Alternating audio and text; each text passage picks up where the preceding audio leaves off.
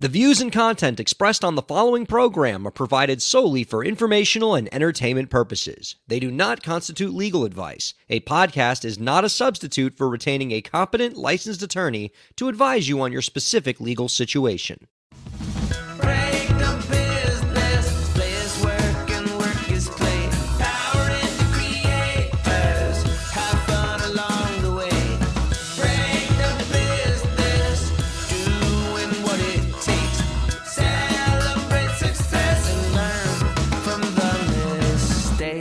How's it going, everybody? Welcome to the show. It is time for Break the Business, where we empower indie creators and have some fun along the way. I'm Ryan Carella, and it is a pleasure to have you here this week. Woo! What a full agenda we have this week. We got lots of stuff to talk about, just jam-packed with advice, with news, with information, with hijinks, with amazing interviews with awesome guests. Our guest coming up later in the show, guitar legend and organizer of the KWS Backroads Blues Festival, Kenny Wayne Shepherd, is joining us. Pretty excited for that. Love it when the music legends stop by at Break the Business and come and hang out with us. And speaking of music legends, our co-host this week, Zach Sloan, joining us. Hey, Zach. Music legend? Who? Me? No. You can't throw on music legend, put me and Kenny Wayne in the same sentence. I just did. That is unfair to Kenny Wayne Shepherd. I just did. You now live in a world where your name has been mentioned within 10 seconds of Kenny Wayne Shepherd's name. And there has not been a criminal complaint attached to that, so that's good. It's good to see you, man. How you been? Dude, I am good. I mean, fatherhood. Got a 1-year-old and change now. You're getting what, kiddo, about 8 months? Is that right? 7, 8? Yeah, I've lost count. I'm exhausted. I can't sleep. I just said 0. People be like, how old's your kid? I'll be like, 0. I'll tell you when they're 1. I'm exhausted too, but that's how it rolls. Yes. So I think between the two of us, Zach, we are the equivalent of one awake human. Agreed. You're about 65% awake because your kid's a little older. I'm about 35% awake. Between the two of us, we are one functioning human trying to do a radio show here. I would agree, and what I want to compare next is, so you and I together, one functioning human, but what about our wives? Because my wife gets less sleep than me because she feeds the baby, and I can't physically do that. So I'm curious, if we add then our wives to the equation, are we a full 2 people between the 4 of us, or are we like 1.5? That's very good. I mean, I'm convinced as with my wife, and I'm sure you feel the same way about your wife, they're really each of them like more than one human. Oh my God, yes. With the force of nature that mothers are, and just seeing like the amazing things that my wife does, like being the greatest mom ever, and just seeing the connection she has with our little one, it just blows my mind. Women are incredible. Word. This is some serious baby math going on right now. Mm-hmm. It's like pregnancy brain afterwards. You guys are like, numbers don't make sense I've already forgotten what numbers I gave out because I'm Yes. so unbelievably sleep deprived. Now, Making crap Zach, up here. turning our attention to our guest coming up later, Kenny Wayne Shepherd. Okay, so I know of him. I certainly am an admirer of his work and what he's achieved. I got nothing but good things to say about him. You, however, are obsessed. You are a legit fan. When I told you Kenny Wayne Shepherd was coming on this week, you lost it. Dude, so he's celebrating the 25th anniversary of his album Trouble Is coming out, which means I have been listening to him for 25 years because I bought that record right after it came out. He is, as a blues-based rock guitarist like I am, it would be impossible not to be hugely influenced by Kenny Wayne Shepherd. I am over the moon that we have this dude on the podcast. It's ridiculous. I kind of want to take advantage of that. If you're really like the big fan here, I kind of maybe I should just like step out and grab a beer while you and Kenny Wayne Shepherd just have a great conversation during this interview. I mean, I wonder if the viewers and listeners would be better served by just a real fan leading that conversation. We should give that some thought. I'm on board. I already have my notes. I'm ready to ask questions. We're good to go. You have notes? Dude, you're armed with paperwork? This is Kenny Wayne Shepherd, man. Kenny Wayne Shepherd deserves notes. I always do show prep, but when I also get to nerd out about one of my favorite guitar players, I do additional show prep. This is going to be great. So we got Kenny Wayne Shepherd. We got some great music news stories to talk about. We've got the AI Overlords tip of the week. That's always a crowd pleaser. And before we get to the AI Overlords, we'll have the Overlords wait for just a second here because I have to talk to you, Zach, about something that we were talking about before the show that we both just cannot get out of our heads. I'm going to go ahead and play the entertainment law news sounder because I guess this is technically entertainment law news. Why did you judge me? You killed innocent people. The means to an end. You started a massacre. I caused the revolution. You betrayed the law. It's entertainment law news, at least to the extent that it is legal news and it involves an entertainer in what has to be the most completely insane, unhinged lawsuit I have seen for a long time. So, Zach, you and I were talking about this. Let me go ahead and catch the viewers and listeners up. Over the weekend, it was reported by TMZ that a woman is suing Lady Gaga for, I think, $1.5 million, between $500,000 and $1.5 million for a breach of contract suit. And hey, musicians, they get involved in lawsuits all the time. It's the reason why I can pay my mortgage. But this particular lawsuit was kind of wild. Let me take the viewers and listeners back a little bit, okay? In 2021, you might recall that two of Lady Gaga's dogs were actually robbed or stolen at gunpoint. Lady Gaga's dog walker was walking these two dogs. These two assailants came out of a car, held up the dog walker at gunpoint, shot the dog walker, and kidnapped the dogs. When this happened, Lady Gaga, doing what well-resourced dog lovers can do, put out a sizable reward for the dog's safe return, a $500,000 reward, and even put in the reward, no questions asked, because look, we dog lovers, we understand. We just want our dogs back, and we don't care how we get it. We just want our dogs home. I get you, Lady Gaga. I feel that. Sure. I feel it for sure. I'm telling you, like if I ain't hating on her charging. Like if I had Lady Gaga's money and I lost my dog, I mean, a $500,000 reward or $500,000 reward would not be out of the question. But anyway, the dogs wind up getting returned by a woman who was later charged with basically participating in the criminal enterprise of stealing this dog. She pled no contest to receipt of stolen property, having the dogs in her possession, and she was the one who returned them.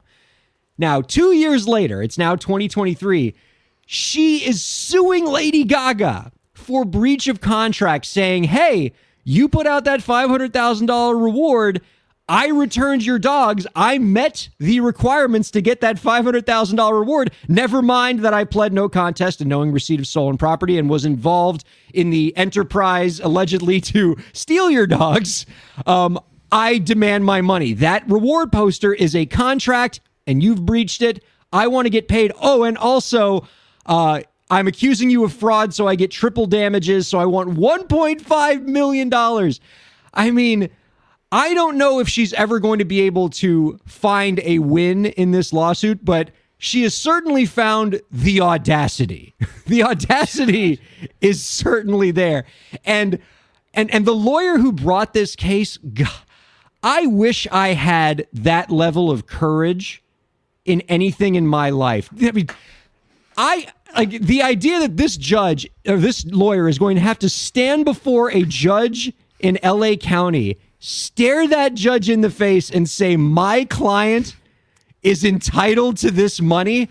I mean, that is courage. That person, like, I feel like we should take that person and send them to Ukraine to face down the Russians, because there is nobody more courageous than that human being.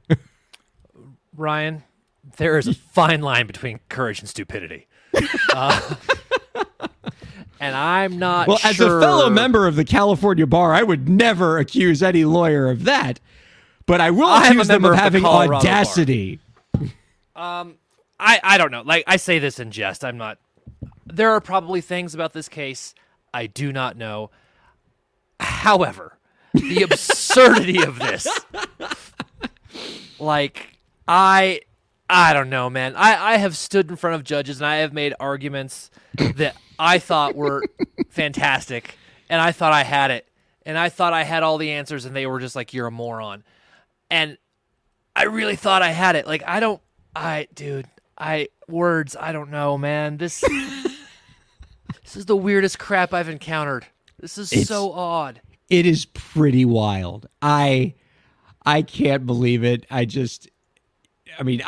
feel like when you and I, being lawyers, Zach, we've seen a lot, and it takes a lot to surprise us.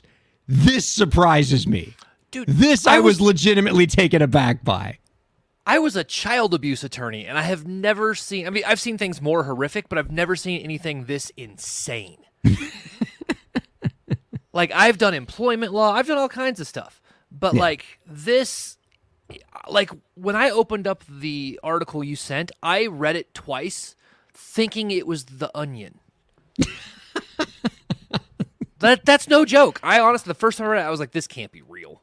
I feel like if somebody pitched this to the editor-in-chief of The Onion, like if one of the reporters said, hey, I want to do this story, even the editor at The Onion would say, oh, no, we can't run this. This is too ridiculous, even for us. This is insane. Yeah, dude, I don't know. But I think there's common ground that we can all get behind. Is those dogs are really adorable, and I understand why she would offer $500. Look at those dogs. They're worth $500,000 each, as far as I'm concerned. That's a good point. And look at those faces. Like those, I mean, they're priceless. Here, I mean, look, I'll tie it in this sense to indie creators, because this is a podcast about indie creators after all. Here's the lesson I think we can learn from this, okay? If the lawyer who brought this case had the courage to bring this case, you as an indie creator have the courage to follow your dreams.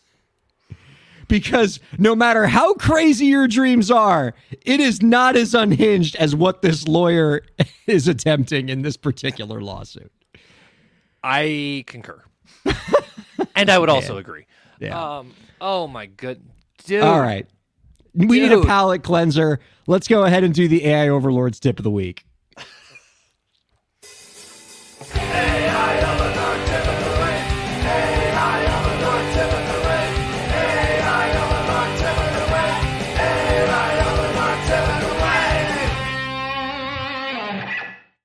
For the uninitiated, what we do with the AI Overlord tip of the week is we ask our AI Overlord, ChatGPT, to give us a piece of advice for indie creators. And normally the way I do it is we just ask ChatGPT, we say to ChatGPT, hey, we host a podcast for indie creators, radio show podcast for indie creators. Give us a tip this week to help the indie creators move their careers forward. But this week, Zach, I wanted to challenge the AI Overlord a little bit. I wanted to kind of spice things up with the GPT prompt. And so what I did this week, Zach, is I asked it to kind of play a role for us, okay? Instead of just giving us a straight up tip, here's what I said. I said to the GPT prompt, give us advice from the perspective of a burned out former record executive who has seen the dark side of the music industry, and now give us the tip. So with that prompt, I've given the GPT some motivation, right? Like I'm the director giving the actor, here's the scene, here's your motivation and action. And here's what the Overlord has given to us. As a burned out former record executive who has seen the dark side of the music industry. Okay. Score. Right out the gate, just a quick note, a little forced. Show not tell. You don't have to just throw it out there right in the beginning, but it's an acting choice. Okay, so that's how it starts. As a burned out former record executive who's seen the dark side of the music industry, my advice to independent artists is to think twice before signing a record deal and giving up control of their music. Record labels often promise to help artists achieve fame and fortune, but in reality, they are businesses that are primarily focused on making money. Signing a record deal usually means giving up the rights to your music, which can limit your creative control and your ability to profit from your work. In addition, record labels often take a large percentage of an artist's income, leaving little room for the artist to make a living. Instead of signing a record deal, consider retaining the copyrights to your recordings and exploring alternative ways to distribute and promote your music, such as streaming services, social media, and live performances.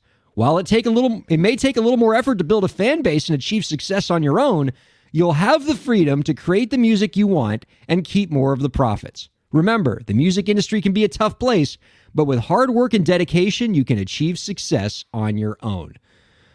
Ooh. Can I paraphrase? Yeah. I have a quote that will paraphrase this. The music business is a cruel and shallow money trench, a long plastic hallway where thieves and pimps run free and good men die like dogs. There's also a negative side. Hunter S. Thompson. I like that. Yep, Hunter S. Thompson, here for the win. So I'm also a little troubled by the fact that the Break the Business book that I wrote, which is basically like this same kind of idea. So it took me 60,000 words in that book for, it took me 60,000 words for ChatGPT to say it in like 100 words and for Hunter S. Thompson to say the same thing in like 20 words. Yeah, but you're a lawyer and you had to go through some of the legal pieces to this. So I'm giving you a pass. And you told a great story about sharks. Yeah. Oh, the shark stories. Go get your fish. Yeah, go. Wow. See, that's how we know Zach actually read the book, unlike most of the people who just said they read the book. But I think there's something to explore here with having ChatGPT kind of challenging it a bit. I thought he kind of forced this one a little bit by just using the first sentence to say that he was a burned out former record executive. But I think we can have fun with this.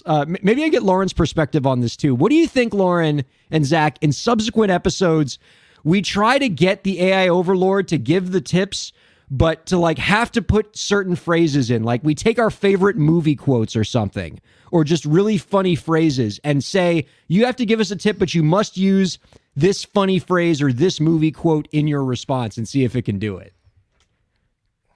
Ooh, I don't know.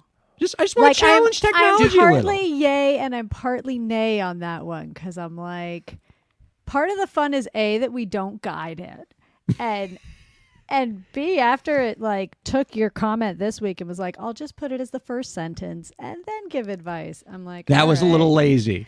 Yeah, so is it gonna like comment and then halfway through just be like, random quote, continue my thought? So, yes, we can try it.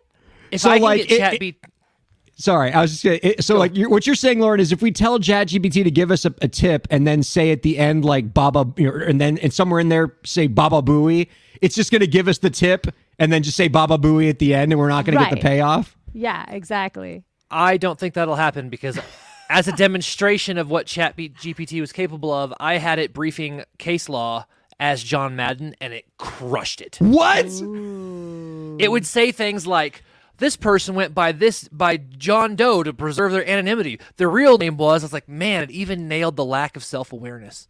Like, it's just, like, I think I'm for it, Ryan. If you want to do it just when I'm on, I'm happy to. And boom, he has subject matter jurisdiction. It says he used boom, yes. If you give it that prompt, so. then you also have to read it under that persona. Yes. So it's more of a challenge for you too, Ryan. You're going to be like, I'd like you to do it as though you're from the deep south, and then you're going to have to read it as though you too are from Everybody the deep south. would want that, I think. Yes. The barometer by which people find this podcast entertaining is directly linked to how much I get humiliated on this show. So I think that's going to be a crowd pleaser. Like, people already think it's hilarious that this AI has already kind of taken over a third of my job on this show. So I think anything that just also takes my job and makes me look silly is just going to be a crowd pleaser for the audience. All right. So I guess that's a yes for next week. All right. We'll try something like that next week and see how we do. Other cool news, Zach, that I was pretty excited about. Our friends over at TuneCore had a pretty cool announcement to make. I don't know if this is something that's come up for you a lot when you're self-distributing music, but certainly as a producer, this is going to be a big deal for you.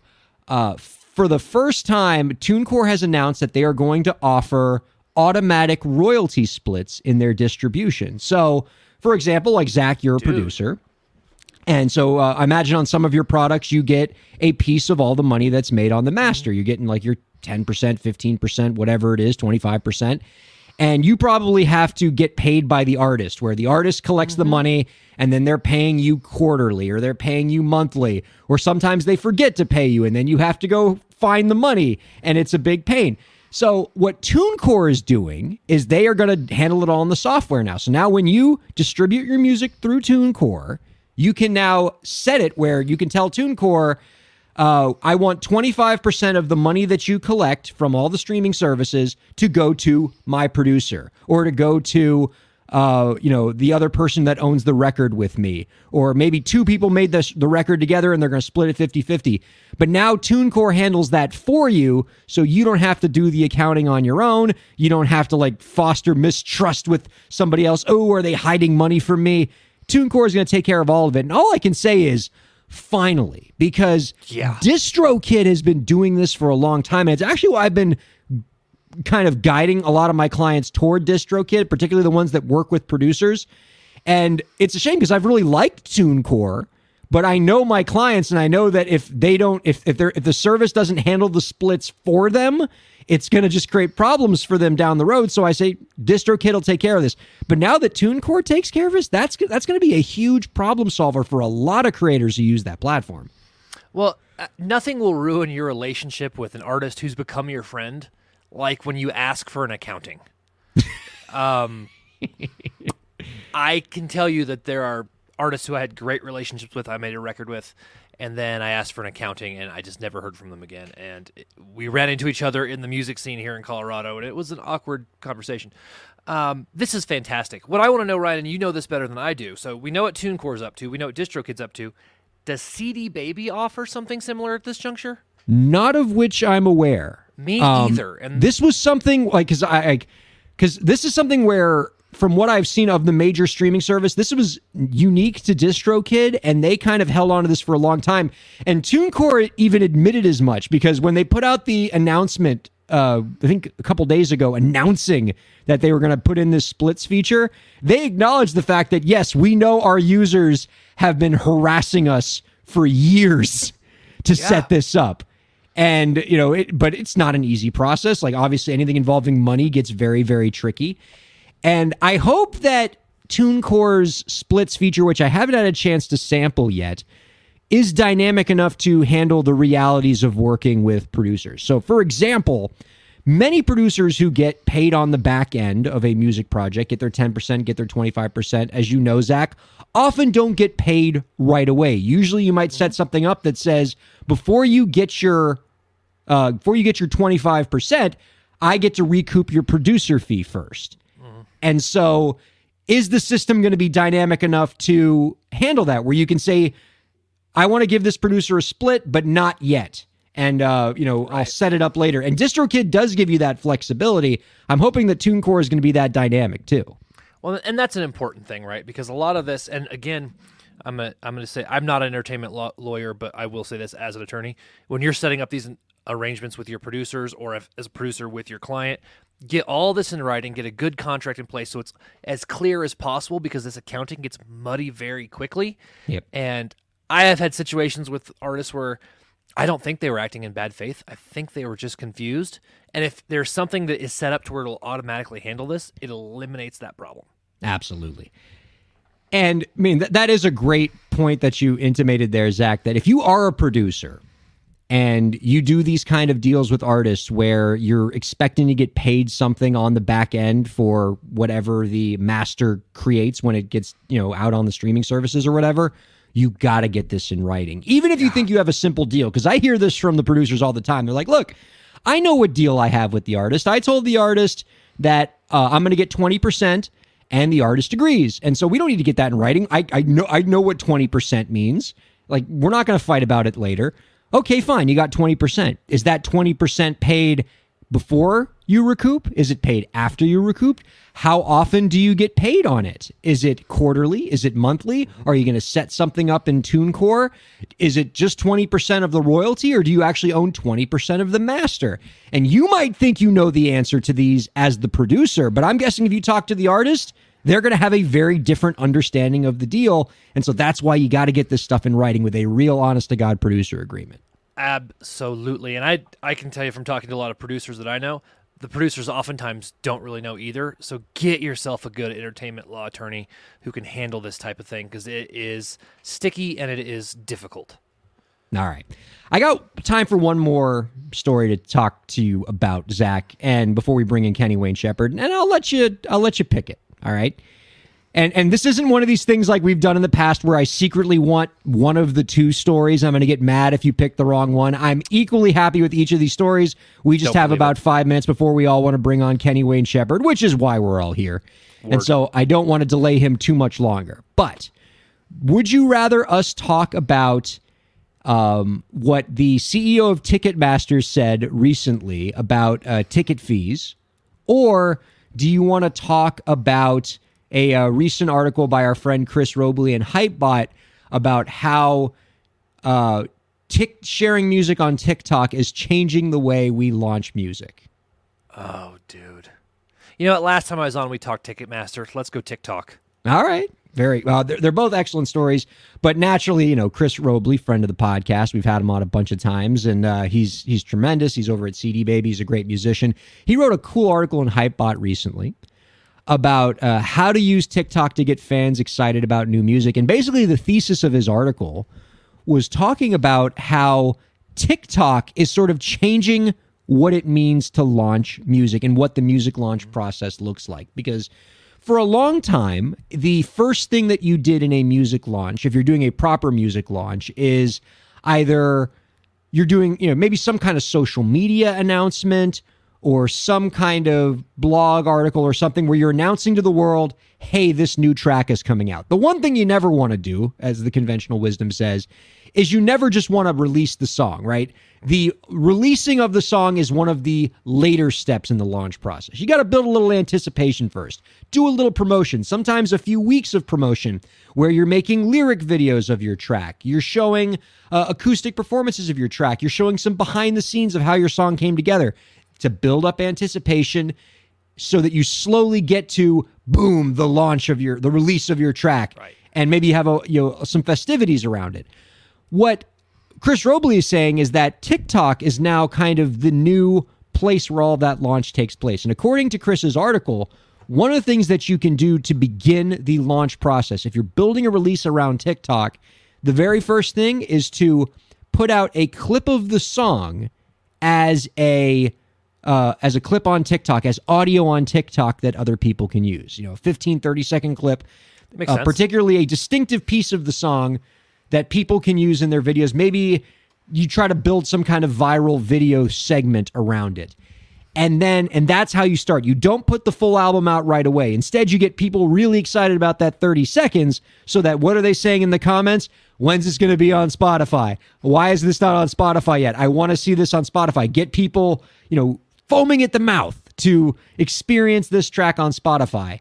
But you don't put it on Spotify yet. As the article notes, now this is where you get into the good stuff. You start bringing in a bunch of different videos showing the song happening in different settings. He highlights the group that we've talked about on this show before, Walk Off the Earth, who are masters at this in terms of dropping little breadcrumbs about your upcoming release. So, for example, when Walk Off the Earth put out their new song, My Stupid Heart, they created several videos after they launched the clip of this song on TikTok where they showed the song getting played in different ways. So they had one video where they played the song by tapping on fruits and vegetables. They hooked the fruits and vegetables up to electrodes so that it would produce a sound when you hit the fruit.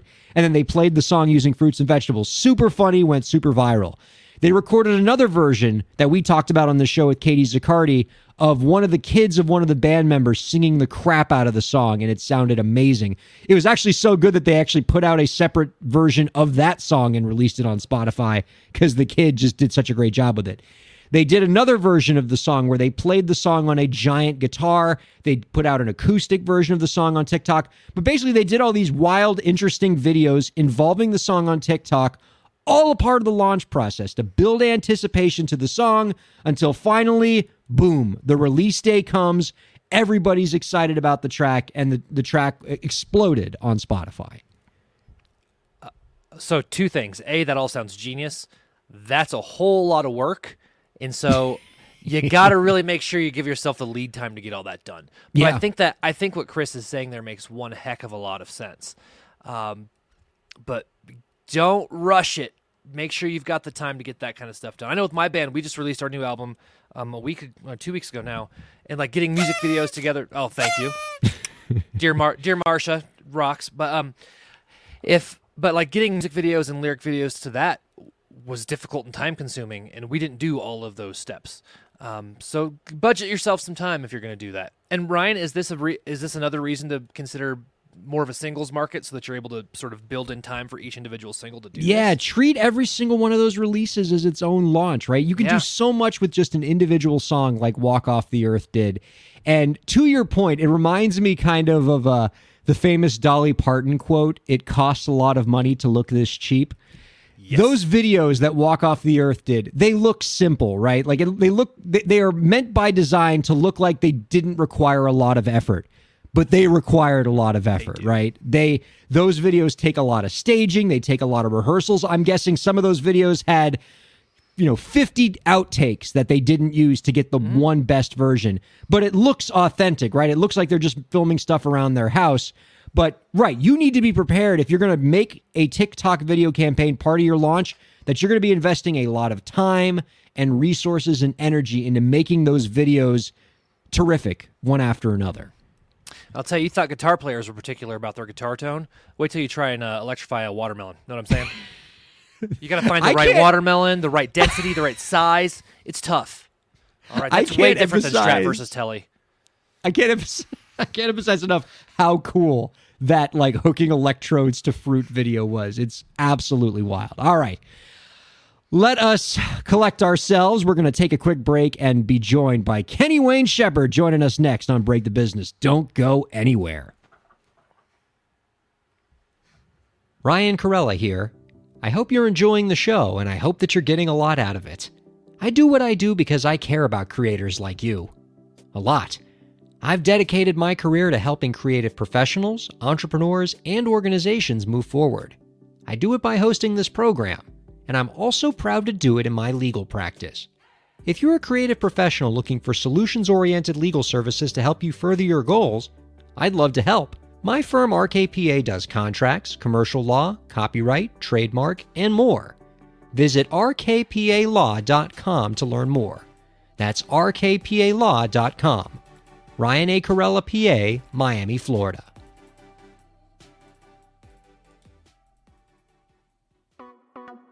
Streaming services for Break the Business provided by LEK Entertainment. LEK Entertainment is a full-service entertainment company offering everything from consultations to full-scale events and productions, including audio and video productions, voiceovers, staged theatrical productions, script and music development, and streaming services. For more information, visit lekentertainment.com. LEK Entertainment wants to help you bring your story to life.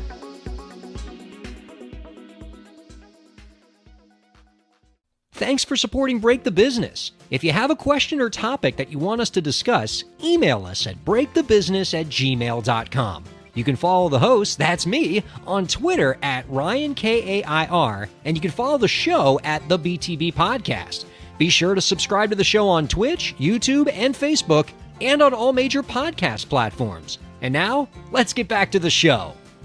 I got a pretty delightful viewer comment here that, speaking of our Lady Gaga story, one of our viewers writes in, did the lawyer get to meet Lady Gaga out of this? Maybe that was the plan all along. Have we considered that possibility? Like, did he file this lawsuit just so he could meet Lady Gaga? Because I might be willing to do that. I've compromised my morals for less. I mean, like, look, I'm licensed to practice law in 3 states. I'm willing to burn one of those bar cards if it means getting to hang out with Lady Gaga. True story. Ryan Corella here with Zach Sloan here on Break the Business on SiriusXM 145 and all major podcast and live streaming platforms. Wherever you're checking us out, we're just glad you're checking us out. And we're glad to be joined by our guest this week. Let's go ahead and bring him on. He is a 5-time Grammy-nominated blues rock guitar icon who has organized the KWS Backroads Blues Festival, a traveling music event that will be crisscrossing the country this summer with the first 2 shows featuring Joe Bonamassa and Solomon Hicks. His latest release, Trouble Is 25, is available now. We are happy to welcome Kenny Wayne Shepherd on to Break the Business. Hello, sir. It is an honor to have you here. Hey, thanks for having me, guys. How are you? We are doing great, man. So you'll probably be able to ascertain pretty quickly, Kenny, that Zach is a monster fan of yours. He might. Oh, there it is. Right Look on. at like, This is the year it came out. That's the original right there. Yes, indeed. I was pretty surprised in researching you and just, obviously, knowing your work and everything, but pretty surprised to find out. And I saw this on your Wikipedia. Can you confirm whether this is true? Is it true that your guitar skills are completely self-taught? Well, I would say yes, but in saying that, you also have to understand that nobody learns any instrument without somebody showing them some stuff along the way. And so, I had people one-on-one, there was a family friend named Tommy Kramer who was a radio guy, and he played guitar, and he sat down with me, taught me how to tune a guitar. He taught me, the importance of vibrato and things like that. He showed me my first pentatonic scale and stuff like that. But ultimately, I tried a couple of guitar lessons here and there, but at the point that I tried guitar lessons, I had already been playing for a few years.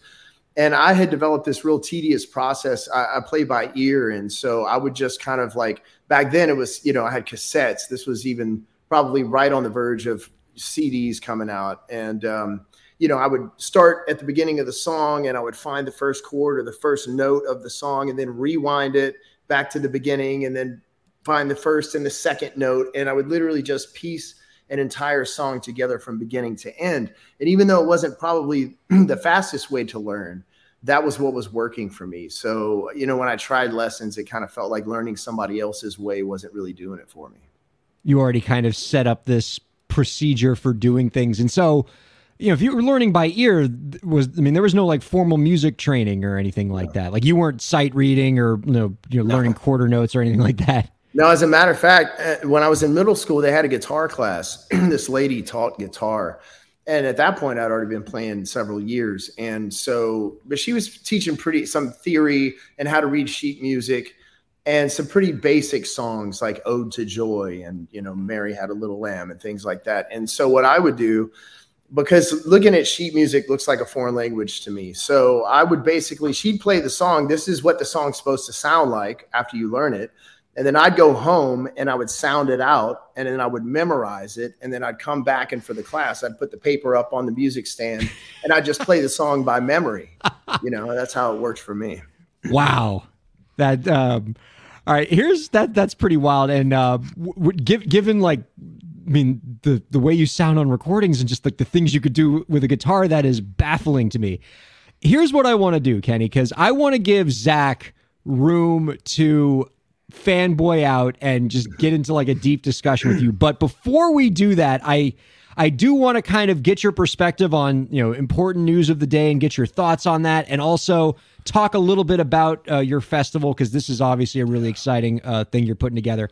But so first, let me ask you about the story that we didn't get to in the first segment, but I think as a touring musician setting up a festival, you might have some perspective on this. Ticketmaster and Live Nation have been in the news a lot lately. A lot of artists have expressed some discontent about the company's business practices and the fees and the things like that they're using. And I don't know, for example, if like Ticketmaster is involved with your event, so I don't want to get you in any kind of trouble here, but can you just give us some perspective on kind of the current state of touring as a musician and the role that some of these venues and ticket providers are playing for helping create the experience for your fans?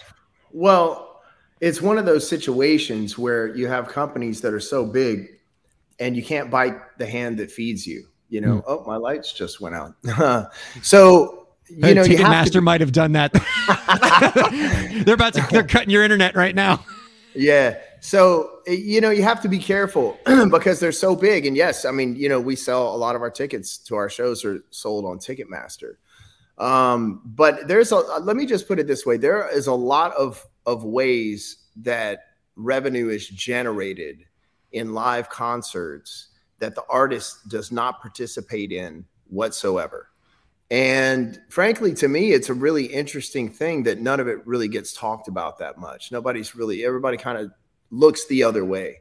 And it's kind of always been the case, and that thing that you read earlier, I think it was from the Chat GPT where he was talking about being, an independent artist and stuff like that. A lot of that was spot on. I mean, not to slam record companies because, I signed a major record contract when I was 16 years old. And the record company certainly helped me get where I'm at. But the game has changed. Today, there's so many resources available to unknown artists like social media, where you can launch your own entire brand on your own. But back then, and even still today, you go sign a record deal with a major record label. And it's the only thing that I can think of where they go, okay, we're going to sign you and we're going to pay for everything. We're going to pay for the record. We're going to pay for the marketing. We're going to use our contacts and get everything out there. And we're going to take, roughly about 97% or 95% of all the low money. End, yeah. And that's ours, right? You get like 5%, but you have to pay all that money back from your 5% before you'll see a dime. And guess what? When it's all paid back, we still own it, right? So that's like going and qualifying for a loan with the bank. And then you pay the entire mortgage back if it takes 30 years or whatever. And they go, oh, by the way, we still own your house. We still keep the house. I don't get it. And it's, you know what? It's just been how it is for so long. And new unknown artists don't have the capacity. They don't have the knowledge. They don't have the resources, and they don't have the funding to go up against something like that, so that's why it doesn't ever seem like it's going to change.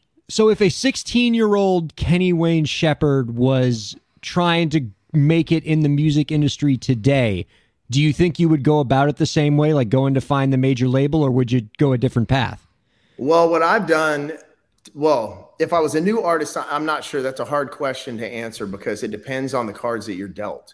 It depends on the situation that's presented to you, right? Like we have a good social media presence, but I'm not the most savvy social media person. It kind of it goes against my personality. I'm a very private person, right? So, and I'm not the kind of person that constantly wants to be airing out everything that I'm doing or broadcasting everything that I'm doing, even though that's probably the best thing for the brand.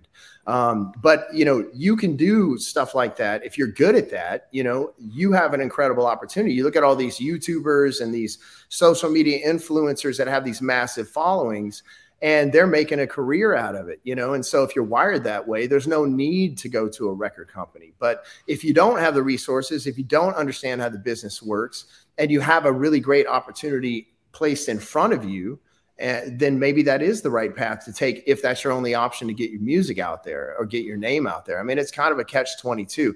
But I would say the way I've done it now, being an established artist, is that I do it all myself. We run the whole thing, like from, the management company to the merchandise company to making the records. And we go in and we license the records. I can do a different deal on every album that I decide to release. And ultimately, I own the rights to that music moving forward, so that's mine because, I experienced that. We sold millions of records, on my first several albums. And, I don't own those records. And if I went back and tried to ask them politely to give them back to me, I don't know what their response might be. I know there's a movement in the industry because there's some law that I can't remember what it is. I can't quote it right now, but there's a lot of people trying to go back and get their masters back. Yeah, the termination of copyright transfers. Yeah, there you go. That's right. You got it. So Zach is about to spontaneously combust, I think, if I don't let him get in with questions. So I'm gonna let my colleague here, big fan of yours, talk to you a little bit. All I ask, Zach, is leave us a little bit of room at the end before we lose radio to give Kenny a chance to talk about the festival and talk about his album, and of course have him do the final question with us. But other than that, Zach, go for it, my man. Well, I actually wanted to start with the festival because one of the things, if you're not familiar with Kenny Wayne Shepherd's music, he's released a series of albums where you're highlighting other blues players from around the country. I mean, and there's some of them are known, right? You have that fantastic version of The Thrill Is Gone with B.B. King. But when you're putting together festivals like you are now or records like that, how do you go about choosing the people that you feature? Well, it depends on the project. I mean, obviously we want great talent, and we want somebody that we feel that we can help out, and that they're going to give a good performance. But it depends on the project. So like we did a project called 10 Days Out Blues from the Back Roads. That was a documentary film and a live album. So we did them simultaneously. We loaded a tour bus up with the film crew, and we loaded another tour bus up with a bunch of recording gear. And we drove throughout the south of the U.S., and we went and met up with all these amazing blues players. Some of them were like unsung heroes, been doing it their whole lives, but not household names. And then some of them were like B.B. King and the guys from Pine Top Perkins and the guys from Muddy Waters Band and Hubert Sumlin and the guys from Helen Wolf's band and so forth and so on. So my goal was to take some of these incredibly talented people that never got a massive break and put them on a level playing field, put them on the same project with legends like B.B. King and give them that association first of all, right? But so I was looking for talent. And then on that particular project, it was also, I wanted to record their songs. So I had to go through their entire catalog myself. I went through every artist that's on there. I went through their catalog and I chose the song that I thought would be great to do. And I also made sure that they own the publishing for that song so that they would get money from, the record sales and any spins and stuff like that. I wanted them to benefit from that financially as well. So, it was kind of, there was a lot of things that were taken into consideration for that particular project. But ultimately, and this blues festival that you guys mentioned before is an extension of that. That was called 10 Days Out Blues from the Backroads, and this is the Backroads Blues Festival. And so this is kind of a continuation in several ways, but the goal is to bring multi-generational artists together, some of the greatest names in the genre today, put on a festival that's going to bring families, multi-generational audience. You got kids, you got parents, you got grandparents, because everybody can come to this show, and it's going to be a fantastic show. And we're helping to expose the young up-and-comers right along, with the modern day legends of the genre. That's fantastic. And when I listened to your record, I listened to Born in Louisiana, right, with Gatemouth Brown or Clarence Gatemouth Brown. Yeah. I can see that even just in listening to it, you have tremendous respect for these players that you're sharing this opportunity with. And I got to ask, for some of these shows, you're doing it with Joe Bonamassa. Mm-hmm. How did it? I'm asking this as an indie artist. Obviously, you're making this is a big deal. How did you go about putting that together, and what lessons could a smaller independent artist learn about putting together something similar that's a more local thing rather than a national tour like you were doing? Well, I think that, anything that's a good idea can be done. It's like anybody, if you have a great idea and you start talking to people you want to have involved, they're going to recognize that it's a great idea and they're going to want to be involved. And it doesn't matter how small it is in the beginning, there's always room to grow. But this particular thing, we started, the inaugural year was last year. And so we had Buddy Guy, who is, by all accounts, the modern day king of the blues. He's, one of the last true legitimate connections to his era of blues musicians that we have today. And then we had Christone Kingfish Ingram, who is a blazing hot up and comer in the blues world. And then me and my band, right? So you had three generations, some of the hottest names out there. And that was a good way to kick it off. And so, we set the bar pretty high. And so we definitely, but we want to establish the brand as something that people know, if before they even know what the lineup is, they know it's going to be a killer festival and they're going to want to go. So they're going to get their tickets no matter what. Right. But this year with a couple of select shows. So we're doing different lineups for different cities. And the first two of this year are Joe Bonamassa, King Solomon Hicks, and myself. And so Joe, again, he's one of the hottest names in the genre. Joe and I have been friends for a long time. We've gotten a lot closer in recent years and been spending more and more time together. And what I think we both kind of come to the conclusion that, everybody stands to benefit from guys like us or all of us really coming together and doing things together, because there's enough fans for everybody. And a lot of us share the same fans, and the fans want to see that, right? And so, we get along great. And so why not make some music together? So I've done some things with him, some shows that he's done, some productions that he's put together. And now he's coming and doing this with me. And I think everybody benefits from that. The fans certainly the most. So, small artists or smaller artists should focus, if they're doing something locally, make sure the lineup and the show is going to be killer. And then it also sounds like get along with each other. Is that another piece of advice you got there? Yeah. And because ultimately people just want to, when people come they want to be entertained. They want to hear good music, but they want to see you having a good time, right? So if you're having a good time, they're having a good time. And so if you put something together and people walk away feeling like they got, in this situation, my goal is to give them more than what they paid for. And so, then they're going to come back. They're going to be looking forward to the next time, and they're going to tell somebody else about it. And hopefully they're going to show up the next year as well. And, everything that we've done, even back in the day with the help of the record company, I mean, I built my career off of my touring. And that's because we have built a reputation of being a great live act. We make great records. We put on even better concerts. And that's the kind of thing where people come to the show and they go, man, this was an amazing show. They go tell some friends about it. It's a real grassroots approach. And then those people come the next time and you're expanding your audience and you're filling the venues, and you're constantly turning new people onto your music. And, I guess in the modern day world, that would be, likes and shares and things like that. But we still do some things the old-fashioned way. Have you noticed a difference in touring in the past 10, 15 years as social media is becoming a more and more prominent part of the music business? Has it impacted your touring or even attendance? Yeah, well, once we learned how to use it as a marketing tool, it's been really beneficial. Because now we step in as well and we work with the promoters to market our shows. And so before, again, you were just like, you'd book a gig and you would sign a contract and a promoter's bringing you to town, and then it's up to them.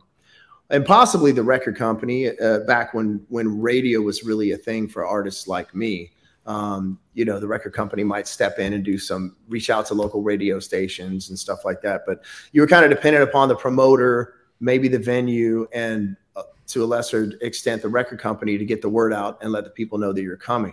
Now, we have, I think we're like 1.3 or 1.4 million on Facebook. I'm a little slower on Instagram. My demographic leans more towards Facebook, and again, I don't work it, the way some people do, but just with that audience, that direct contact, of course, that's a whole nother story though, because, I know they have to monetize things and they have to show a profit and stuff, but Facebook, everybody, the big saying is that Facebook is one of the biggest bait and switches ever, because, they said, hey, come to our platform and build your audience and, we'll connect, direct connection with your people. And now you build, you get 1 million people following you on Facebook and you post something up and you might reach 100 of them, right? Unless you pay like $100 or maybe $1,000. And then you can reach more of your own audience and stuff like that. So, but we've leveraged it for marketing, records, releases.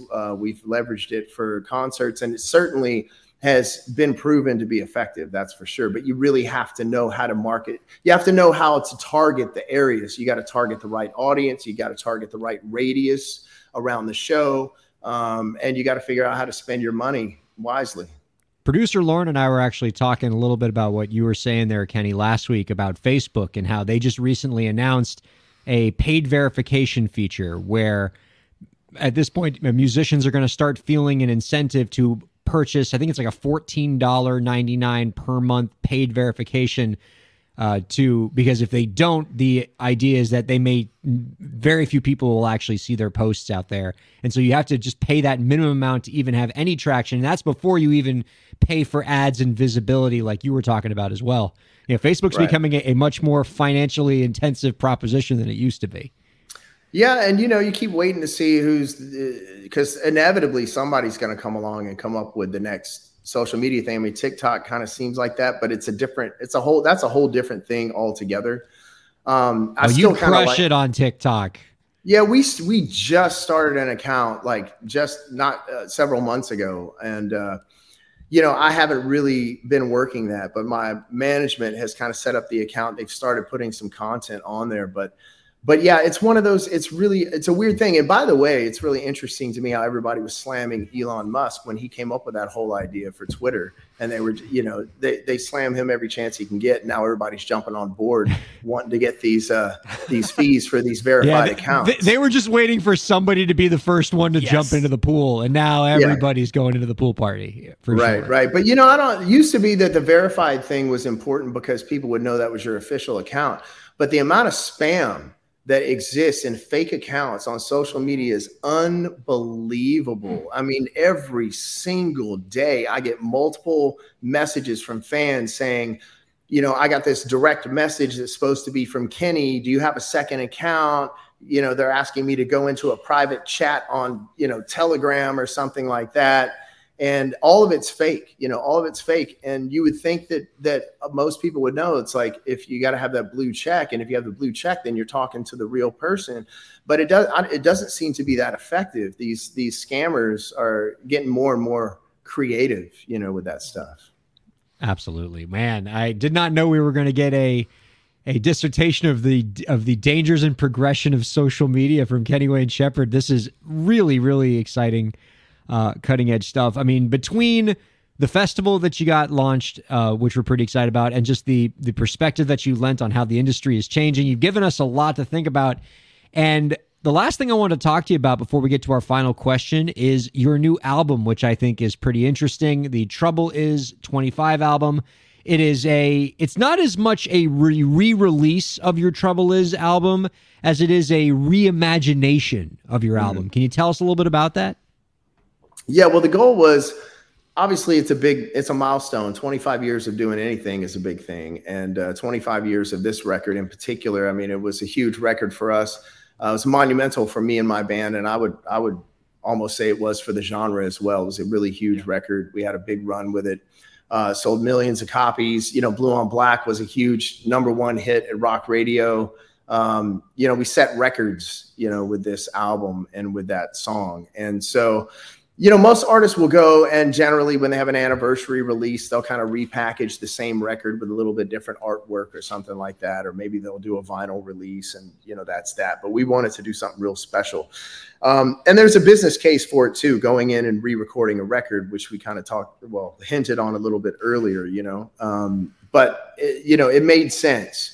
And so what we did is we went into the studio, and the goal was to do a new version of Trouble Is. And so it's an opportunity, right? It's an opportunity to do one of two things. If you're the kind of artist, it always baffled me that I would hear about artists that would record records and never listen to their own music. They don't even want to hear it. And I'm like, well, I don't understand. Why did you make the music if you can't stand listening to it?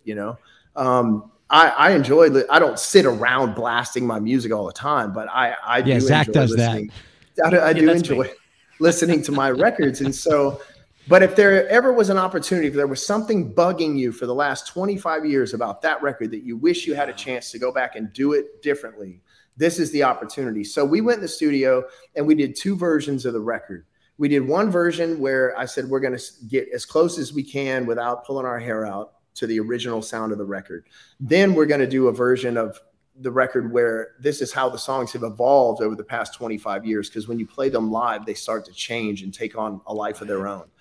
But it was a really interesting experiment, because what ended up happening is when I listened back to the 2 versions, the further away we got from the sound of the original record, the more we lost the vibe of what was really special about that record. And so my intention really was not to go back in and do a carbon copy of the original record. So I was kind of in a situation. I was like, well, this is interesting because, well, it was also enlightening because it made me realize some of the things that we changed live, that when you're on stage, you're like, yeah, this is awesome, dude. Do that thing there, and I'll do this thing here. And you're like, but the vibe is not there, right? And the vibe is what made that song so special. And so we had to press the reset button on a lot of songs in the live show and get back to square one. But anyway, what I elected to do is I went with the version that sounded closest to the record. And then we took some small liberties here and there. Like maybe I played a slightly different guitar solo, or he sang a line or two slightly differently. So what happens is you put the record on and it immediately sounds familiar. You go, oh yeah, that's that record. That's Trouble Is. I know that record. And if you leave it on for the whole record, as you're listening, then all of a sudden you hear these little things that sound different, especially if you know the record well. And then you realize you're having a new listening experience. And that's so cool. Can't wait for people to check it out. You can find out more about our guest's work by visiting KennyWayneShepherd.net. He's given you a lot to check out, whether it's the new tour, whether it's the new album, lot to make you smile about here. Kenny, this has been a real treat. You've taken us on quite a journey, and we've enjoyed every second of it. Before we let you go, one last question for you. Do you have any last tips for the indie creators out there to help them move their careers forward? Well, I think leverage everything you have at your disposal, leverage everything. Right. And go all in, and don't let anybody tell you, if you have an artistic vision, you follow that through. Like you don't let anybody change that. Listen to people, always listen and take advice and take in what people have to say, but you make the final call, right? I mean, I always said, like, people would try to talk me into a lot of different things, and I'm sure they had my best interest in mind, right? In the beginning of my career, I didn't sing lead vocals because when I opened my mouth, I was 16 when I signed my record deal, and I was 17 when I did the first record, so I was 18 when it came out. And I could play beyond my years, but when I sang, I sounded like a kid, and that was not the voice I heard from my record. And everybody was saying, "You got to sing, you got to sing." I didn't sing, and I was firm about that because I felt very clearly that was not going to be right for my music at that time. Now I sing lead vocals as well as the other guy in the band, Noah Hunt. But I think if I would have allowed myself to be talked into that, I don't know that we'd be sitting here talking today. I don't know the first album would have been as successful as it was, right? So take people's advice, but do with it what you will, make up your mind and leverage everything. Work. I mean, the key to young artists nowadays is exposure, and exposure is through social media. You got to build yourself a following, go to Instagram, YouTube, Facebook, TikTok, all of those things, and get your stuff out there. But don't compromise your stuff, but your beliefs and your artistry, because the thing is like, if you let somebody, the greatest example is like, there was some artist, I can't remember who it was, but like they got talked into recording a song that they didn't want to record. And they finally caved, and they recorded it, and they let it be put on the record. And it was their biggest hit song. And then they had to play the song that they hated for the rest of their career. And it's like, yes, on one hand, they had a big hit song with it, but this guy was miserable playing this song for the rest of his life. And to me, I would rather enjoy what I'm playing. Our thanks to you, Kenny Wayne Shepherd, for your insight. Thanks to you, Zach Sloan, and producer Lauren. And thanks to all of our viewers and listeners for checking out Break the Business. It has been a blast. We'll see you next week.